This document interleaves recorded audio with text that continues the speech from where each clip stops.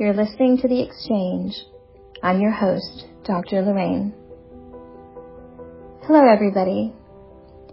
I am so glad that you tuned back in this week to listen to the second part of my testimony. This is officially episode number 2. And I wanted to share with you some of the things that have happened to me in my life. Last week I talked about a lot of the educational things, a timeline of a lot of the experiences that I had in ministry. And so this time I'm just going to talk about some of the medical things that happened. So I will go ahead and just dive into that. I was born with dislocated hips. A few days after I was born, I was sent home in a body cast. So that for the first 6 weeks of my life, I was in a cast from the tips of my toes all the way to my collarbone. My mother took me home that way, and this was so that my hips would be back in the socket, and hoping that I would not ever have this problem again. There was really no reason why I was born with dislocated hips. Apparently this is just something that happens every now and then and is quickly resolved. So after I got out of this body cast, I was the oldest of my 3 brothers, and so I developed just like every other infant did, reached all of my developmental things that I needed to do as a child, such as crawl and walk and talk and all of those things. And it was not until I was about 2 years old that my mother noticed that I was limping on my left side, and that I had gotten that hip had come out of the socket again. And when she took me to the doctor, they said that I was going to need another surgery, and would also be in another body cast, which is exactly what happened when I was 2 years old. Another surgery to put it back in, and another body cast for about 6 weeks. And so after the body cast, again, went on with my life, was like any other 2-year-old child. And when I was about 3 years old, I was in a car accident on Christmas Eve. My aunt was getting married, and I was one of the little girls who was in her wedding. She had been taking me to Sunday school because she had gotten in church. She had met a lady from her work that had introduced her to Pentecost, and she had received the Holy Ghost and baptized in Jesus' name, and had been so excited about her experience that she had told all of her family, including my parents, who were raised Catholic and did not want to go to church with her, but they sent me. So I had been going to church with her as a Sunday school kid with her and her 2 sons. And so I was asked to be in this wedding. And so after this wedding, we went to my grandparents' house. And my grandparents had this backyard, and I had another cousin who was also the same age. Her and I were playing in the backyard when my mother's 15-year-old brother was in my grandfather's pickup truck, and he had the bride and groom's gift in the back, and he was moving the truck. And as he was moving the truck, he did not see my cousin and I, and he ended up running over me, and I went underneath the back wheel of that truck. And I do have some recollection of that event. I do remember some of the things that happened. I blacked out, but my uncle and my father came out in the backyard and saw that I was underneath the back tire, and got my uncle to move forward so that they could take me out. And as soon as they pulled me out, they put me in their car in the front seat and drove me to the hospital. And I do remember this car ride to the hospital, as I had dirt on my face, and I remember sitting there limp and trying to talk, and them telling me, don't talk.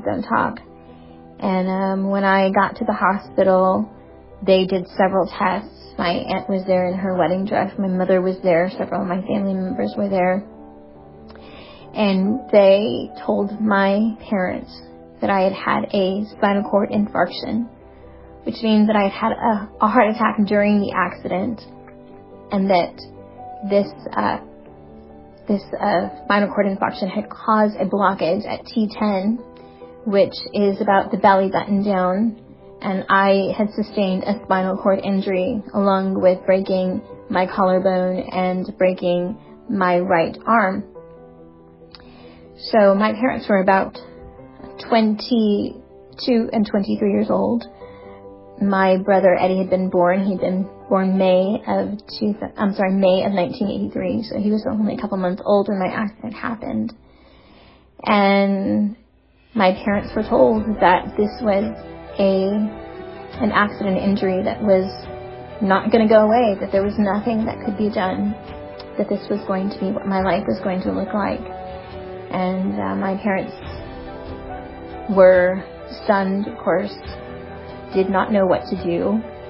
They were not able to accept that, were not wanting to accept that. And I remember being in the hospital. There were several people that came in. I remember people trying to touch my legs and trying to understand, like, did this really happen? Can she really not feel?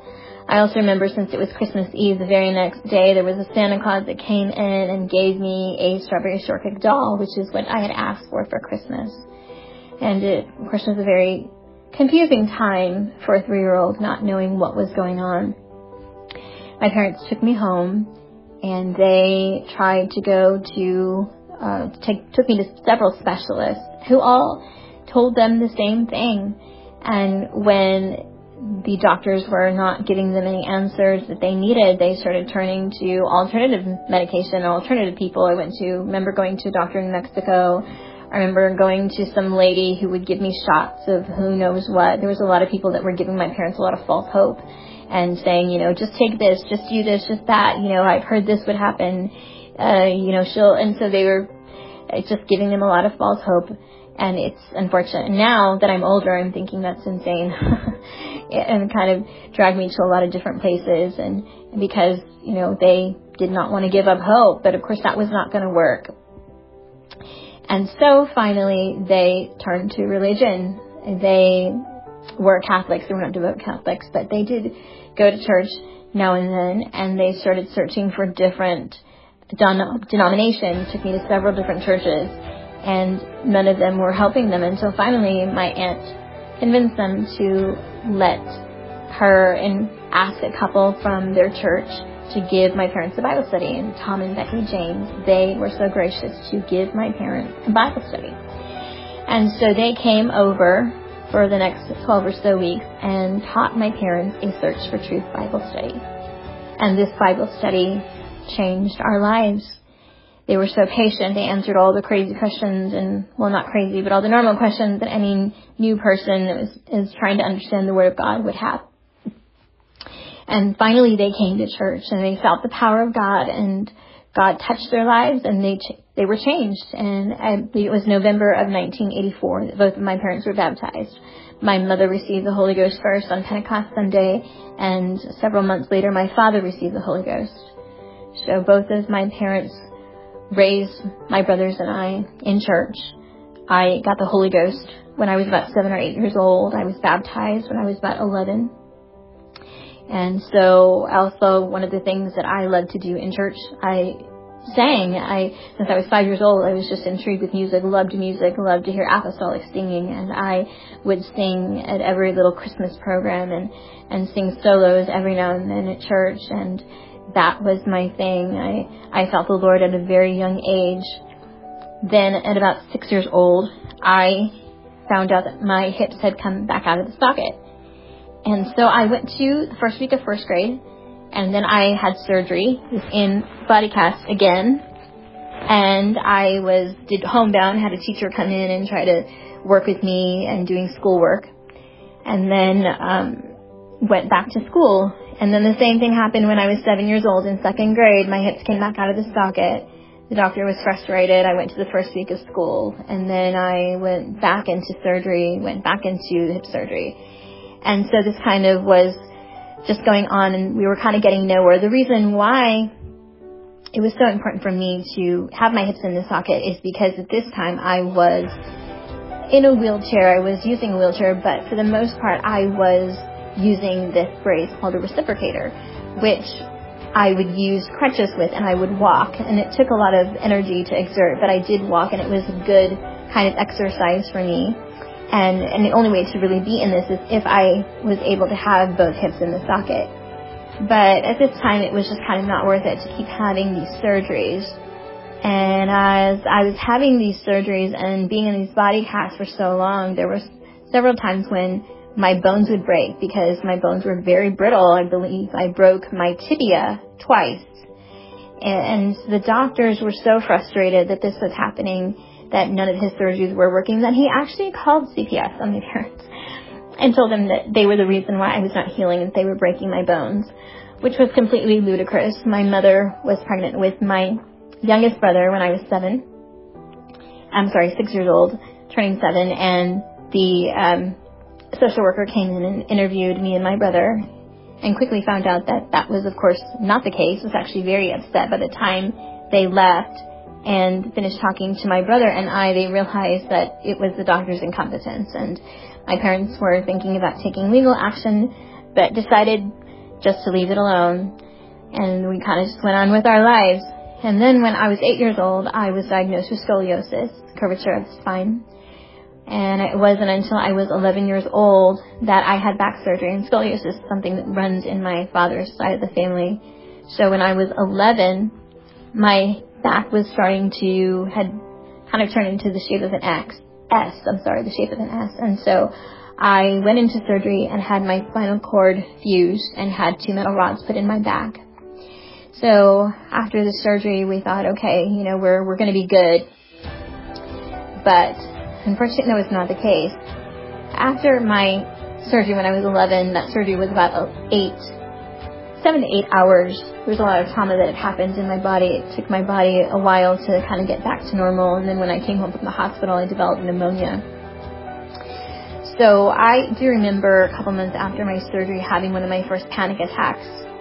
And I had no idea what that was. It was just an overload of emotion. And I remember feeling like I was being electrocuted. I think I was doing some sort of housework. I think I might have been I might have been helping to vacuum or dishes or something, but I felt like I was being electrocuted, and it just kind of came out of nowhere. My heart rate was going up. I thought that I was dying, impending doom, and it was due to just the trauma that I had been through, but I had no idea, and it was a very scary time, especially for an 11-year-old.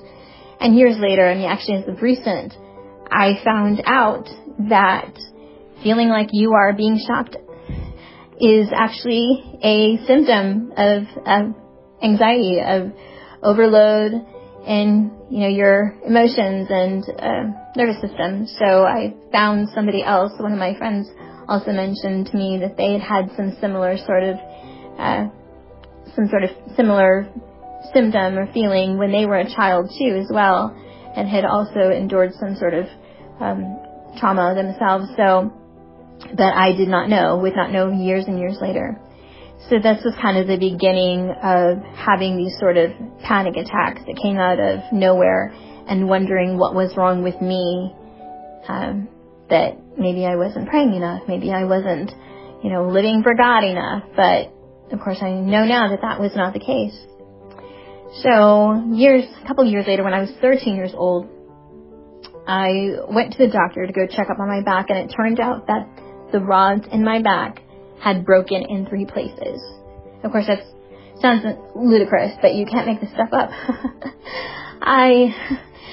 It broke in 3 places. I remember looking at the x-ray and thinking, what on earth? This is metal rods, and I don't know what happened. There wasn't anything. I wasn't in a car accident. There was nothing that I did that would cause these rods to break, but they broke.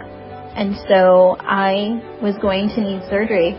One of them was going to be to take out the rods. The other one would be to realign my organs, since my scoliosis was back, only that this time there was broken metal rods in my back, which was making it very difficult for me because I was in a lot of pain.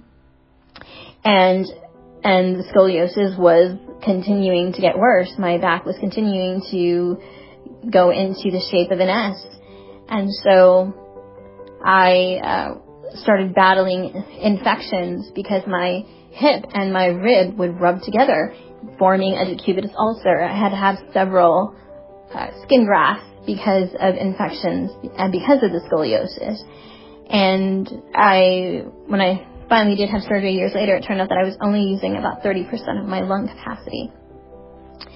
But at this time, I did not want to have surgery. I was afraid to have surgery because the doctor said, if you survive the first surgery, then you can go through the second surgery. If you survive the second surgery, this was a very scary thing. And honestly, I just was not ready to do something like this. It was a huge thing to do, and I was afraid.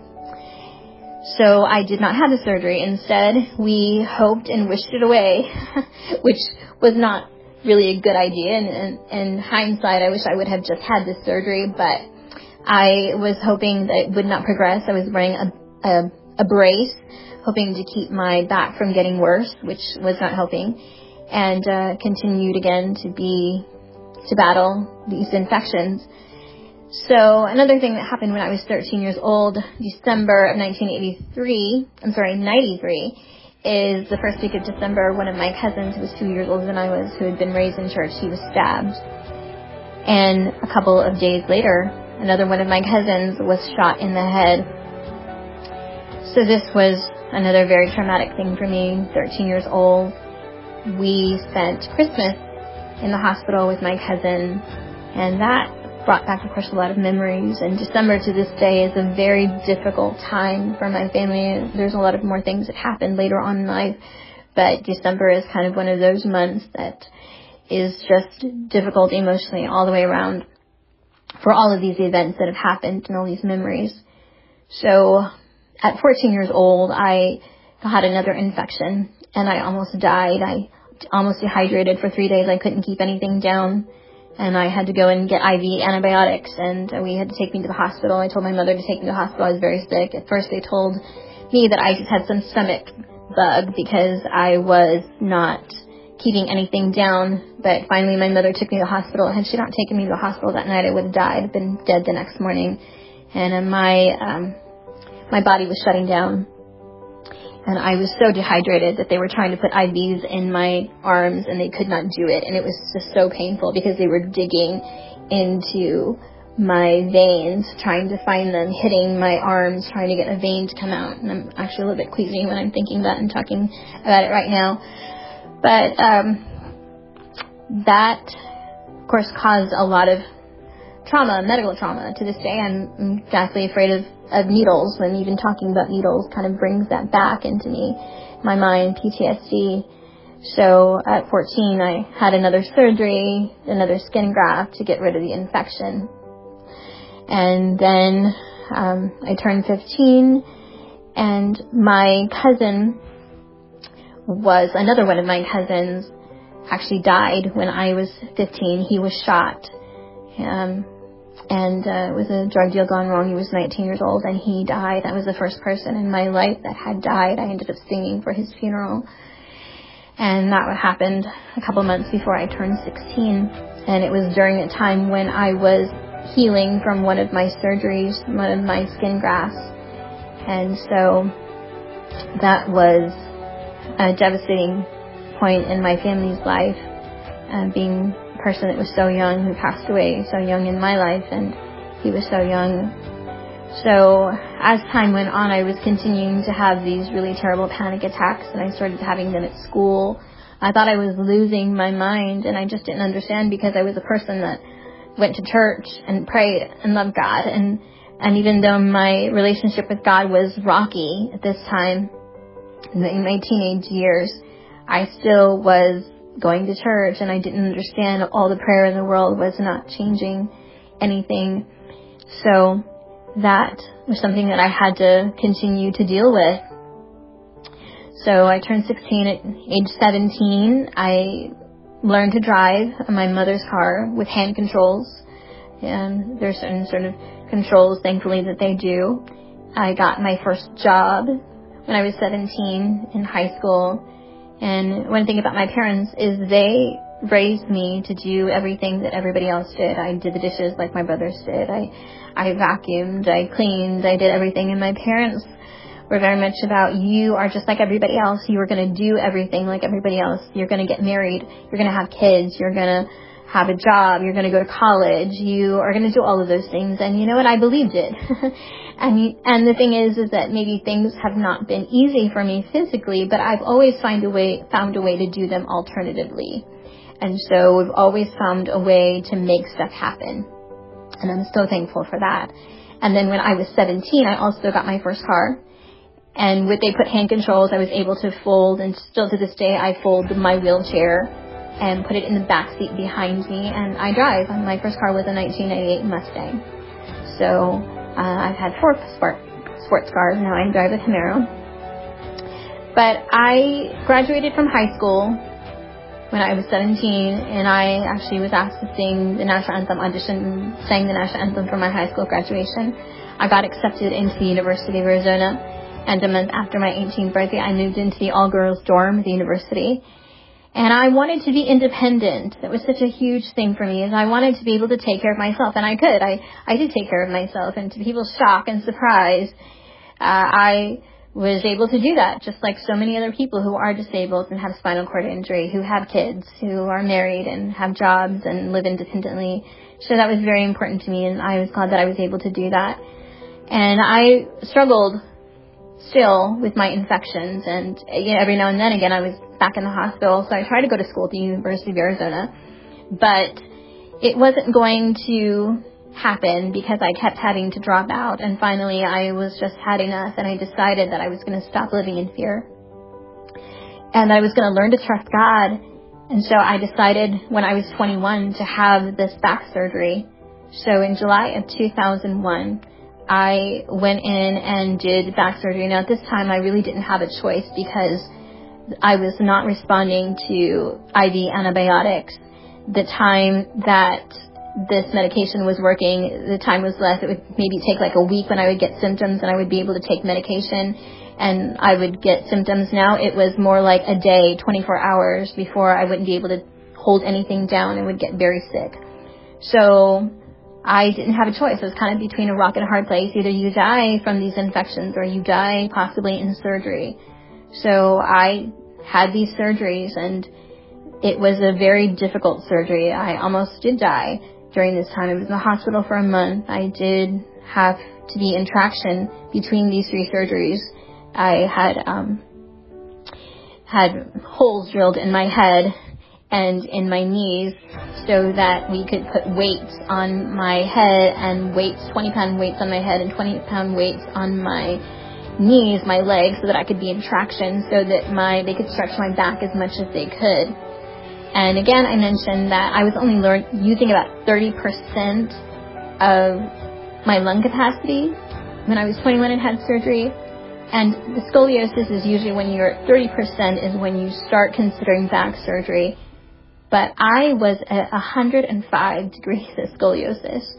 So when I finally did have this surgery, I have now about between 54 and 56 degrees of scoliosis. So there's still a good amount of scoliosis that is still in my back, but I grew 3 inches and my health returned.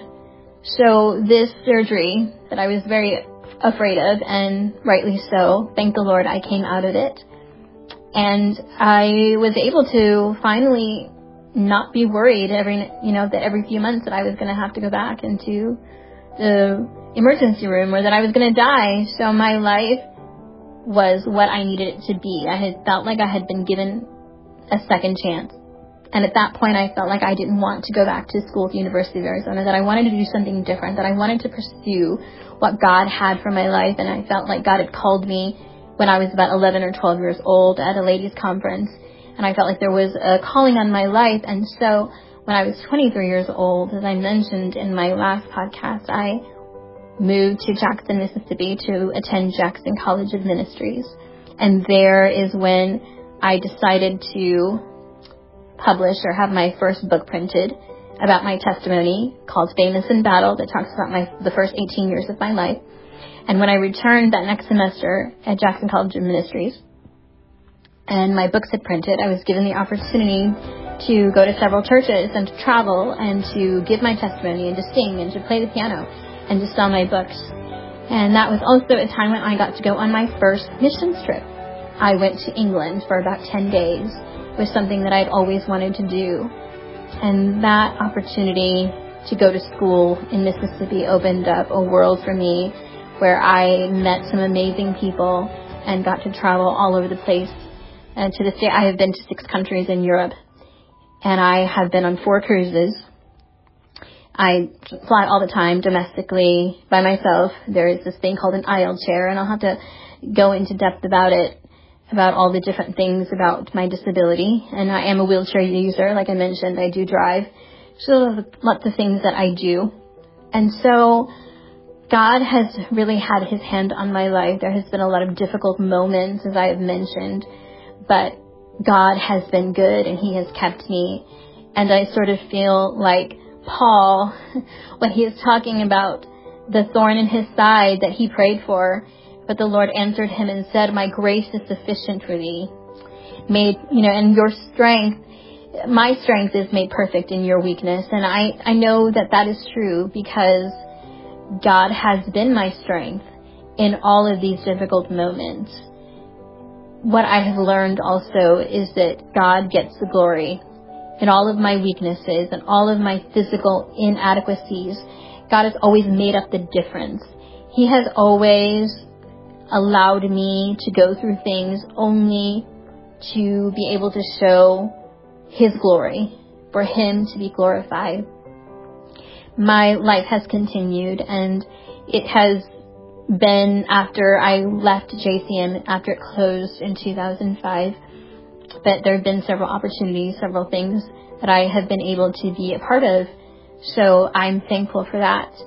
And there's a lot of things that I want to continue to talk about during this podcast about my disability, about being in a wheelchair, about how people respond to me, how people have responded to me in the church. And I have so many stories, so I will try to limit to those. But I do want to have some conversations about that, as well as have some other people also talk about that. But I hope that you have enjoyed this podcast, learning a little bit more about my testimony, a little bit more about me, and some of the reasons why I want to talk about mental health and why I want to talk about disability ministries and why all of these things are so important to me.